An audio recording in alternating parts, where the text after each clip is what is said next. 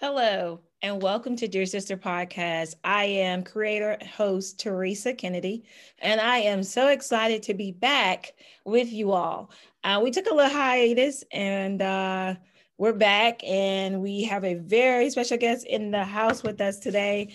And but before I introduce her, let me tell you a little bit about Dear Sister Podcast for those who may be new and joining us for the very first time.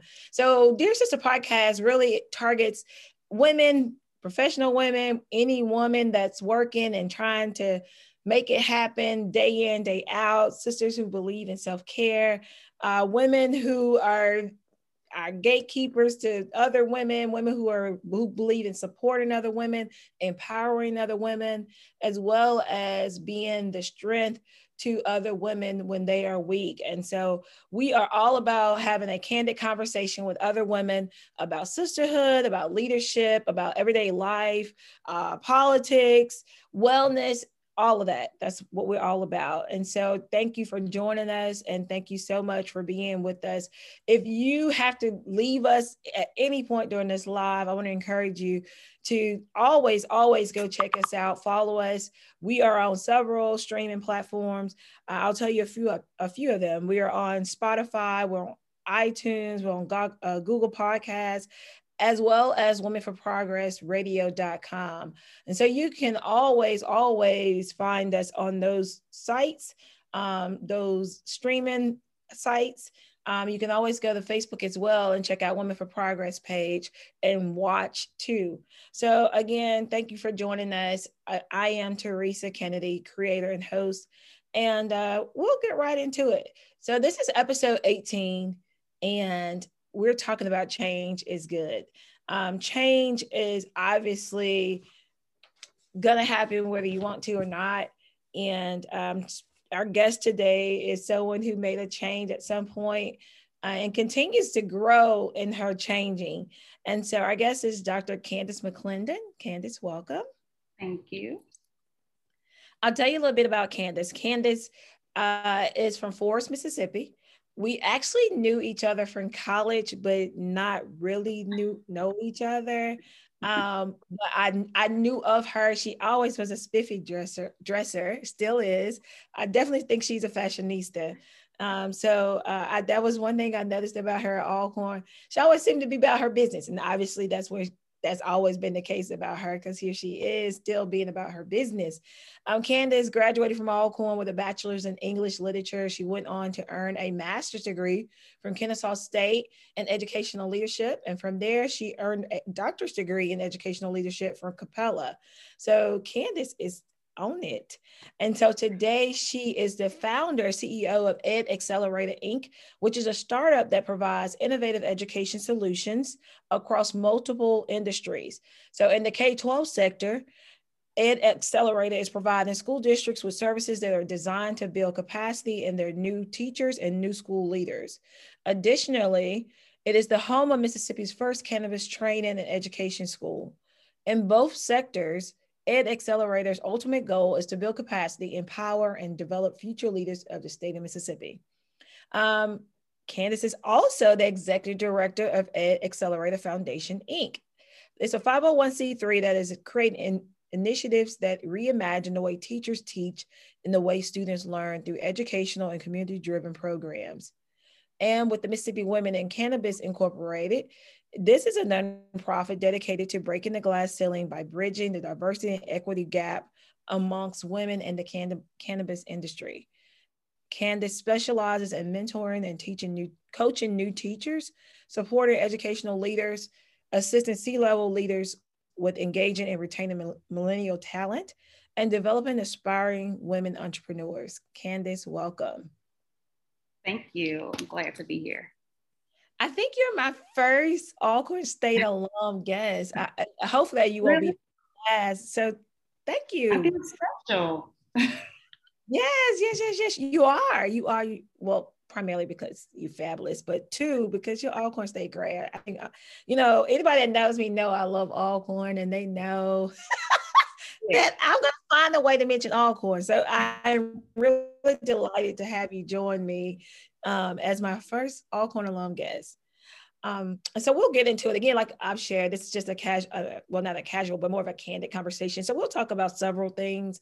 Obviously, I want to get into how you started, what made you go into education, and then we'll transition over to the cannabis industry. Obviously, that's a huge topic here in Mississippi with the recent passage of medical marijuana here. And so we'll talk a little bit about both. And so again, we'll start with education. So how did you get started in education? What was your motivator or inspiration to pursue that area?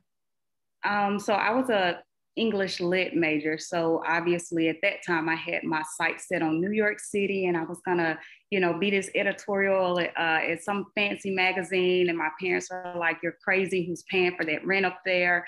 And so actually I just said, you know what, I'll just go take the praxis, because I was, graduation was coming and I didn't know what I was gonna do. And I said, well, you know what, I'll teach for a year to save some money to go to New York. So that was the plan. Obviously, I started teaching at Murrah High School in Jackson. And so needless to say, I really liked it. I never made it to New York, to journalism school. But I taught 2 years at Murrah, really enjoyed it, really liked it. And so I said, well, I had some cousins that lived in Atlanta and I wanted to get my master's. So I thought, let me, apply to some jobs out there. And so I got a job at Atlanta Public Schools at Booker T. Washington High School, teaching seniors. And I just felt like it was my calling, because there I can say I met a lot of African-American women who really took me under their wing. I mean, these ladies was coming to schools in Benzes and BMWs. And I'm like, how are we doing this on a teacher's salary? And so that's when I was really introduced to entrepreneurship as far as like women supporting women, because I was still, a third year teacher. So I was still fairly new to the industry, but I had a lot of women that really took me under their wing and told me how to be successful in the education business and how to kind of widen my scope from outside of the classroom. Because in my mind, it was just teach for a little bit, then become a principal, and that's what it's going to be. And so I kind of got introduced to consulting and all of these amazing career opportunities that I wasn't necessarily familiar with. And I actually had another Alcorn State grad, Selena Young at the time, was working with a company in Jackson, because I was living in Atlanta. And she said, well, it's a consulting company and you make really good money, and I think you should look into it. And I was like, yeah, it got to be a catch. That's too much money. Like it's a catch to it. But she brought me in. And so I started consulting in 2010 and have not stopped since. And so I've consulted in Mississippi, Louisiana, Alabama, pretty much everywhere in the South. And what I found was a lot of new teachers were kind of dumped into the classroom and not necessarily given the proper support on how to be successful and even a pathway to get these leadership positions. So I created the New Teacher Institute, which was a company focused on training and providing career pathways to new teachers to show them how to use what they have to get to where they're trying to go. And that extended to so many other things. Moved to Houston and did some things at KIPP 3D, was a dean of instruction there, and then actually got a huge opportunity in Hinds County School District to offer teacher placement with another company, Schoolhouse 21. And so it literally went from us having 5 employees to like 60 employees within 2 weeks. So that company definitely like blew up overnight. Learned a lot of hard lessons as far as entrepreneurship with that particular company. But, I take it all as learning lessons.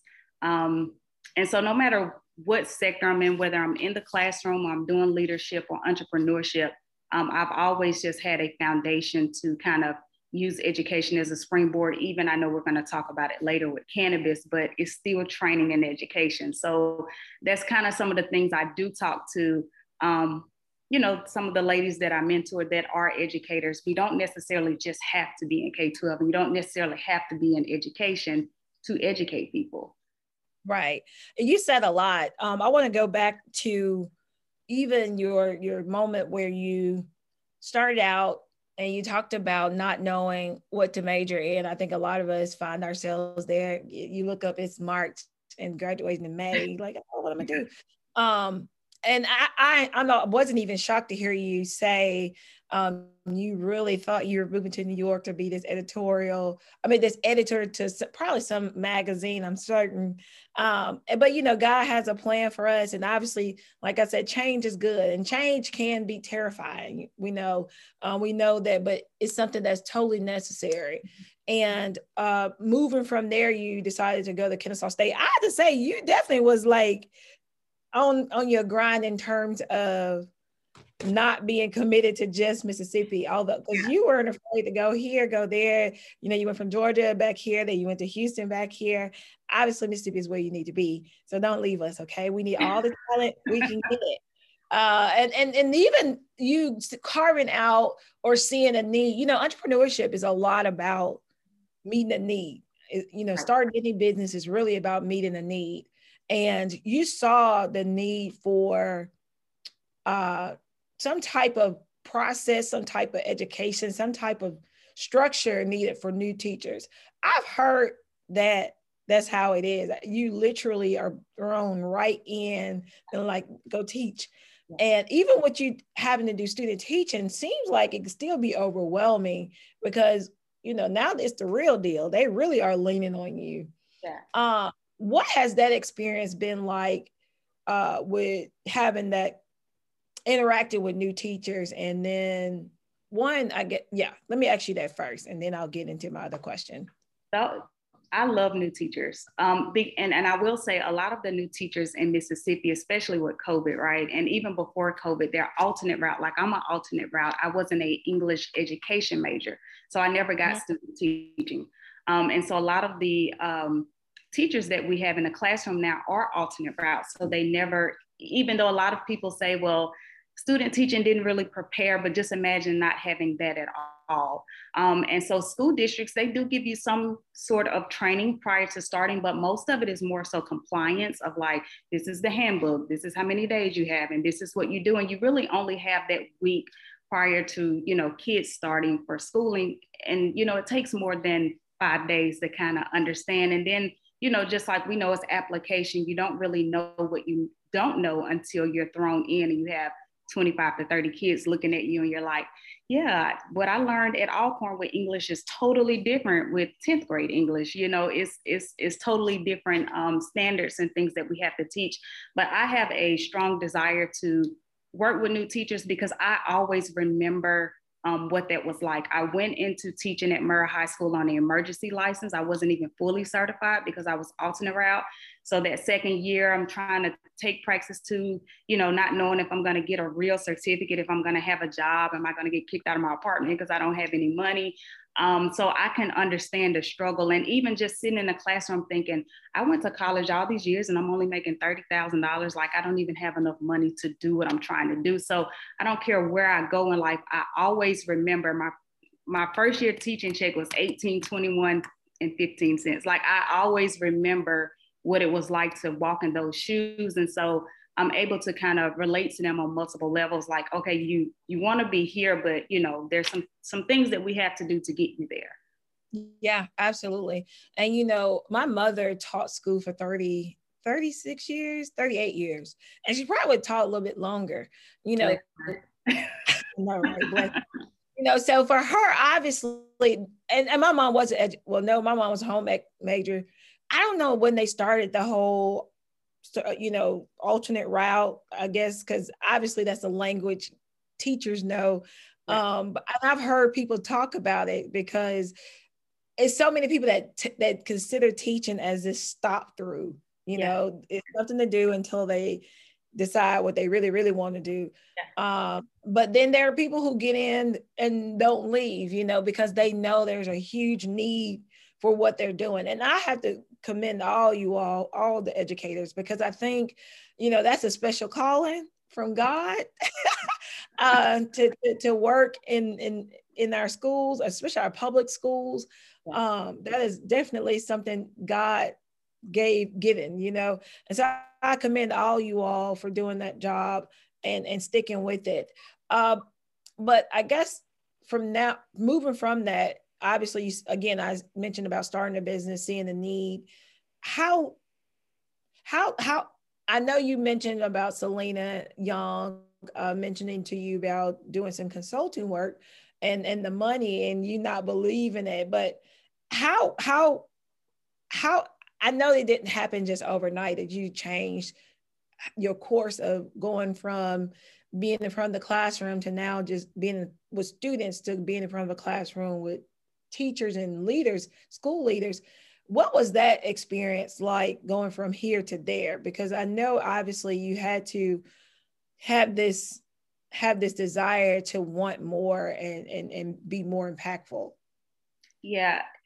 So when I started consulting, I was still really young in the educational space. So I was probably about 26 years old. And, so as an education consultant, I'm going in as a teacher coach. And so I'm basically paired with a teacher and trying to build capacity in some way. My very first contract, I had like 100 and something days in Monroe, Louisiana. And I never forget because it was a horrible experience. Like my first week, I met this principal and everything was great. She was very nice. And then when I got home that night, my project manager called and said, well, Candace, we're going to have to move you to a different school. And I said, I haven't even started yet. We just kind of had the welcome meeting. What happened? And she said, well, I just think the principal thinks you're too young and there's nothing you can offer her teachers. I mean, she has teachers that are 20, 30 years in the game, and she's afraid that you'll walk in and they'll be like, what is she going to tell us? She's only, a baby. So I definitely had to work on my confidence, because even though I felt like I was a really good teacher, obviously I hadn't put in the years that some of the teachers had at that time. But now looking back at it, it's not really about the years, because we do know that there are some teachers who, have been there for a very long time, but not necessarily able to change to the way the education is now. So I think whether you're 5 years, 10 years, 2 years into the game, you still have something that you can offer someone else. Like, now I kind of go in, it's like, I'm learning from you, you're learning from me. It's not necessarily me coming into your classroom trying to take over and tell you what to do, but obviously starting out very insecure, just not really comfortable in the job. So I had to work really, really hard to make sure that I knew what I was talking about, and that I was kind of fearless. And that took a few years to kind of, build that confidence within myself, to feel like that I was worthy to be in that position, even though, the company felt that I had something to offer. I think I had to do some work to realize that I did, in fact, have something to offer those teachers. So it was definitely a struggle those first 5 years. Well, you mentioned confidence, you mentioned fearlessness, you mentioned one other attribute, and those are really things that make up being an entrepreneur. You really have to stay motivated, you really have to be fearless, you really have to do it scared in entrepreneurship, because it can be overwhelming, especially starting out. There's a lot of things that you have to do on your own. And even for a lot of small business owners, they're 3, 4, 5 years in the game and still doing it on their own. And so doing it scared, doing it, with confidence doesn't always be how it is. And people obviously see, sometimes more people see more in us than we see in ourselves.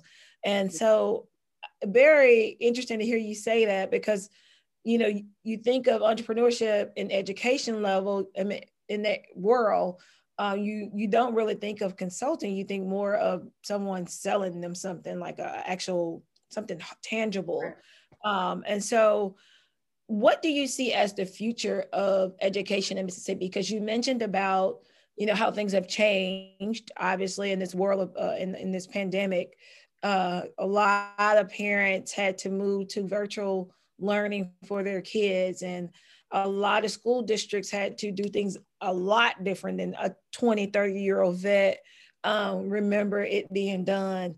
How do you see us moving in the future? Because Mississippi is a state that obviously is in dire need for not only teachers, because there's a huge shortage of teachers here. We're in dire need of just advancing and making sure that you said it earlier about a loss, education loss, learning loss. Mm-hmm. making certain that the learning loss is not, it doesn't grow any further than it has or widen any further than it has. How do you see what you do impacting the future of education here? I think the future, obviously, and as cliche as it sounds, is innovation. I think COVID kind of really blew the top off of how we need in the educational space need to be more flexible.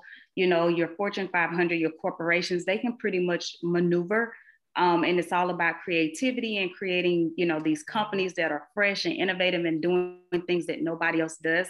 Well, in education, we don't really do that. We want to do the same things we did in 1990, right?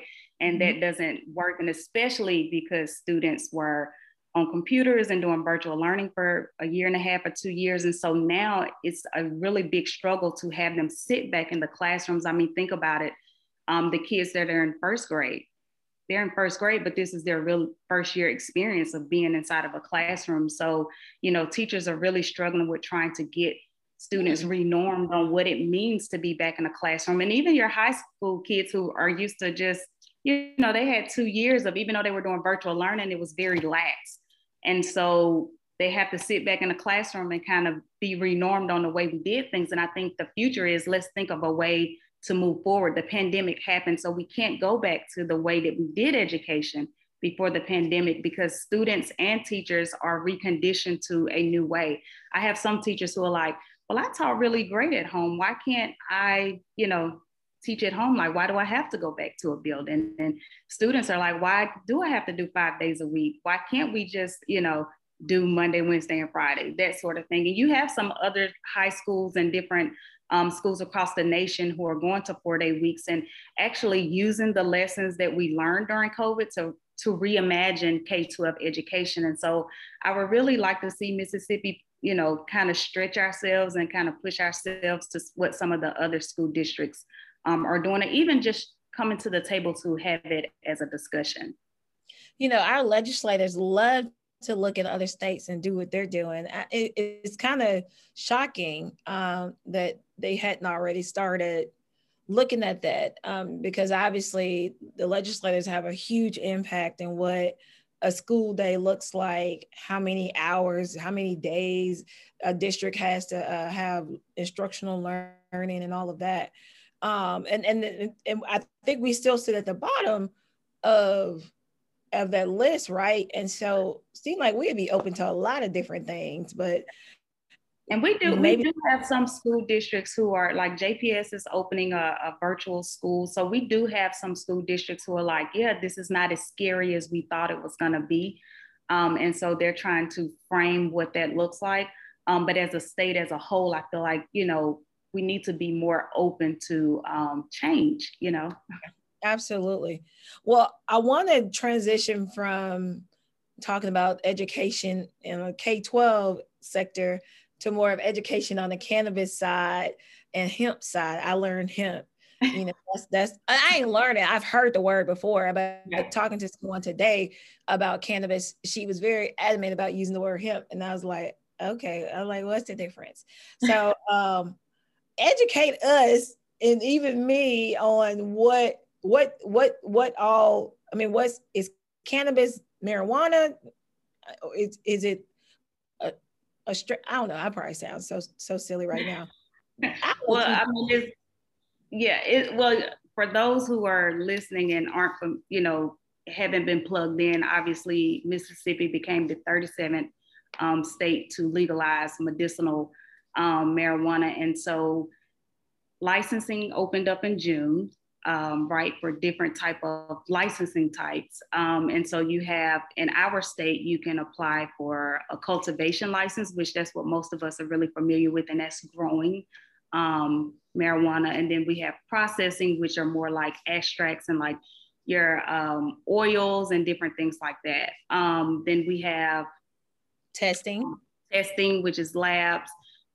We have disposal, how we even, because even, you know, you have to have some type of license to dispose of marijuana.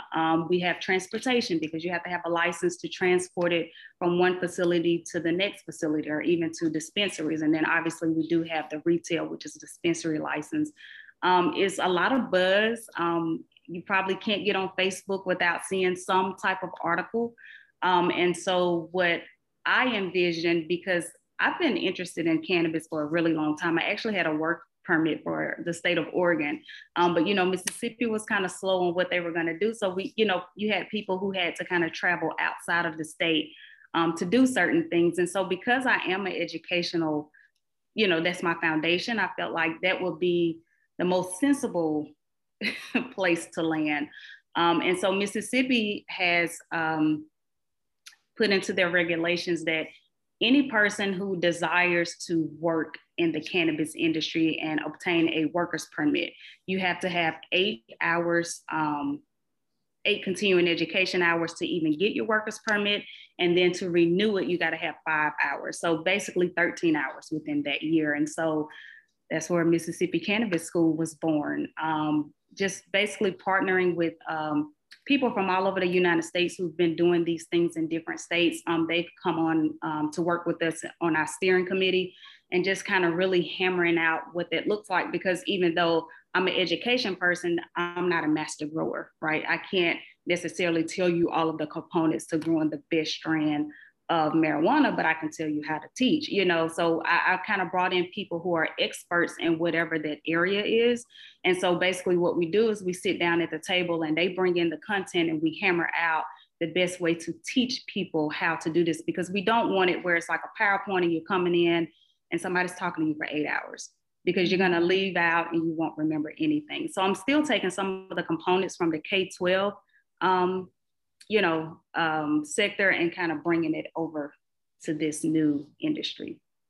Well, obviously a lot of what you just said is about innovation, and that is totally necessary in a market like this, and being flexible too. You mentioned that too earlier. In this industry is something you have to be, because there's still so much, I think there's still to be learned. There's so much, obviously, there's, like you said, there's a huge buzz. You can't get on Facebook without seeing something about it, an article about it. And then I read recently, a former governor he's gotten involved. He has a testing lab.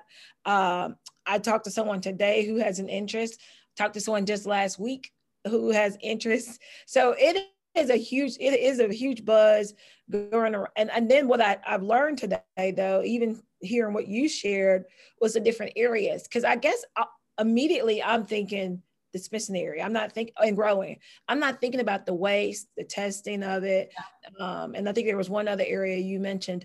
And to hear all of that, obviously there is going to be need. There's going to be a need for someone like you to provide the education to, like you said, bridge that diversity and the equity gap. And I want to talk about the equity gap, though, because when you think of even this type of work, you think mostly men. Yeah, exactly. Yeah. And white men at that.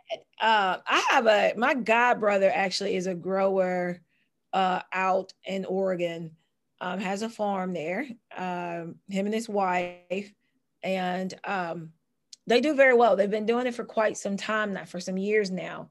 They've been doing quite well. So when he heard about Mississippi, he was like, hey, what's going on down there? And I think a lot of attention is on Mississippi right now, right? Because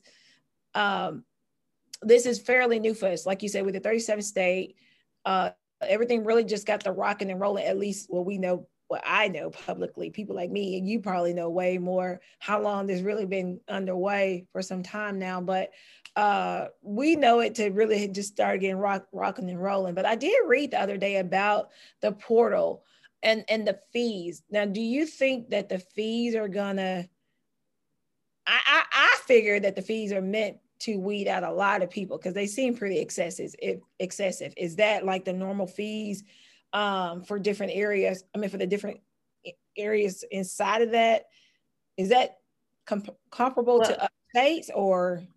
It definitely varies, but I think one thing about Mississippi that I will say that's great, they did not put a cap on licenses. So, like if you go to some other states, let's say the state may decide that, hey, we're only going to approve X amount of licenses for dispensaries. We only want so many dispensaries.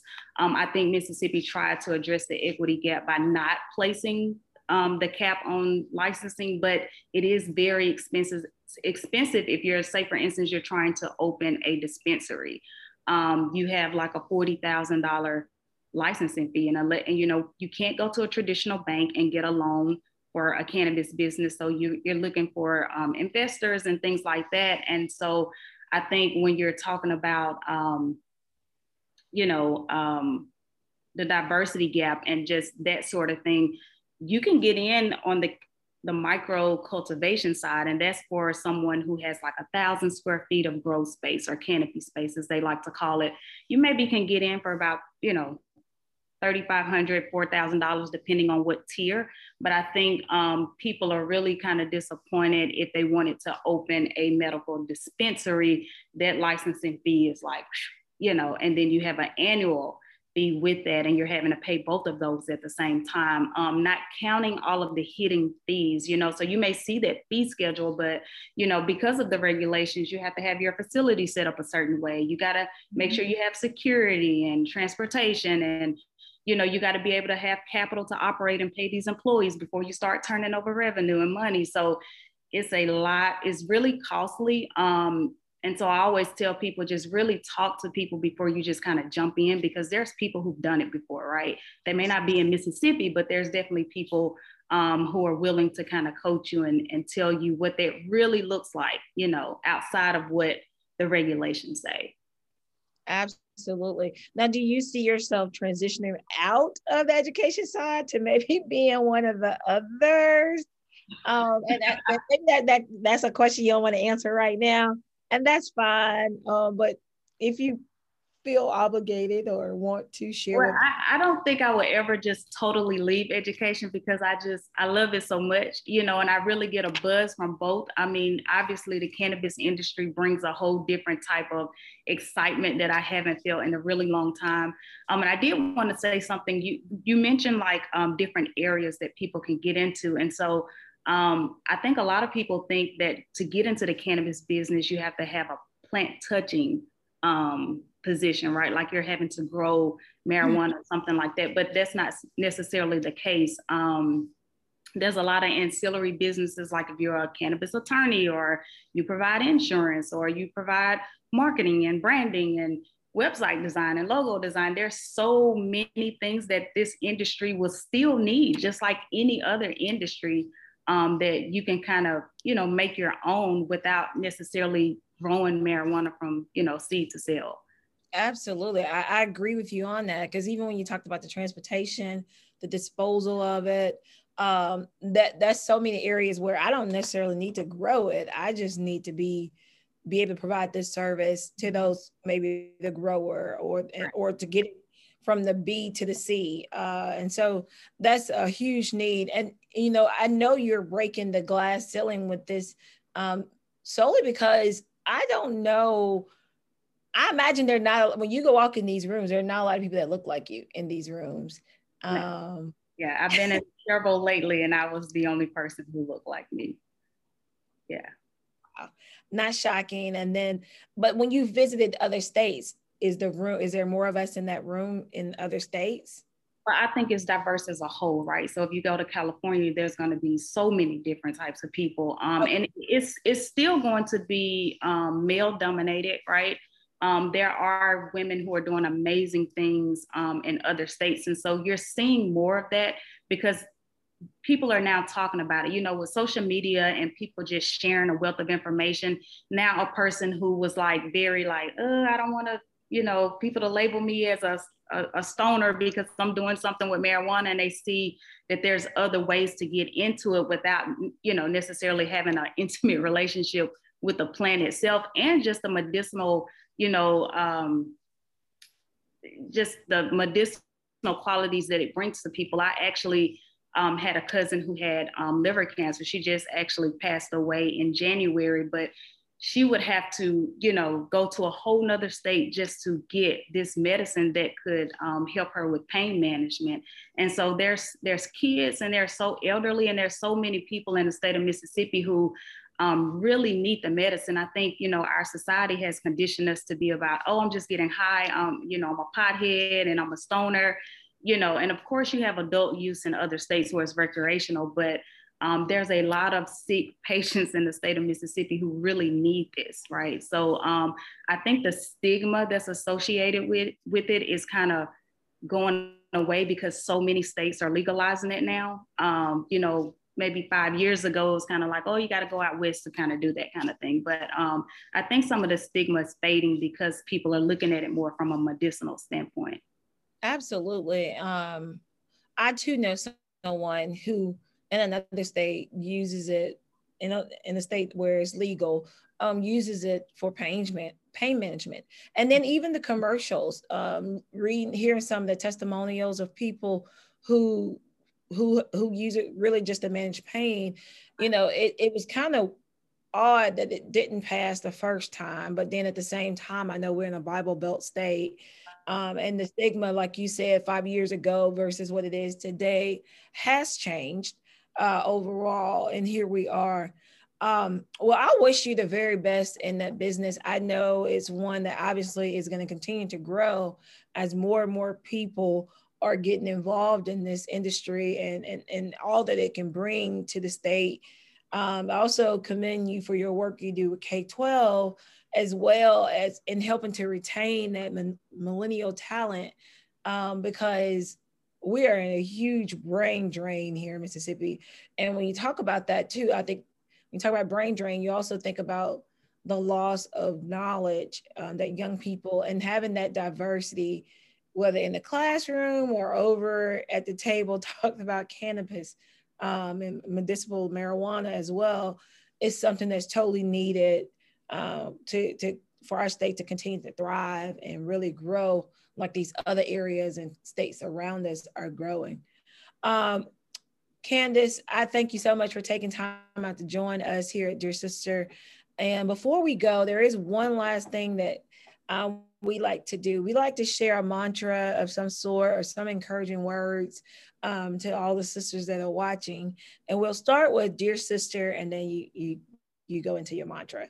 I'll go first to give you a moment to get yours. Just based off of what you said today, I'll say, Dear Sister, be open to change. Okay. Now yours. So I will say, Dear Sister, give yourself the same grace you give others, and never ever be afraid to try a new thing. That's awesome. Well, thank you again for joining us. You can listen to this podcast if there was something that you want to replay or you want to go over again and learn more about. You can watch this podcast on the Women for Progress Facebook page, but you can also listen, as I was saying, on different streaming sites, iTunes, Anchor, Breaker, and Google Podcasts, as well as Spotify. Candace, if people want to get in contact with you real quick, I forgot this part, I apologize. If people want to get in contact with you, how can they reach out to you? My website is www.candicemcclendon.com. My email is hello@candicemcclendon.com. You can find me on social just using my name. I'm a simple girl. So you can find me on Insta because I'm not really a Facebook girl. Candice.mcclendon. All right, thank you. Y'all heard it here. And if y'all didn't get that, you can just always reach out to Dear Sister on Instagram and send us an email and let us know, and we'll get back with you. Thank you again for joining us. This is Dear Sister, and I'm signing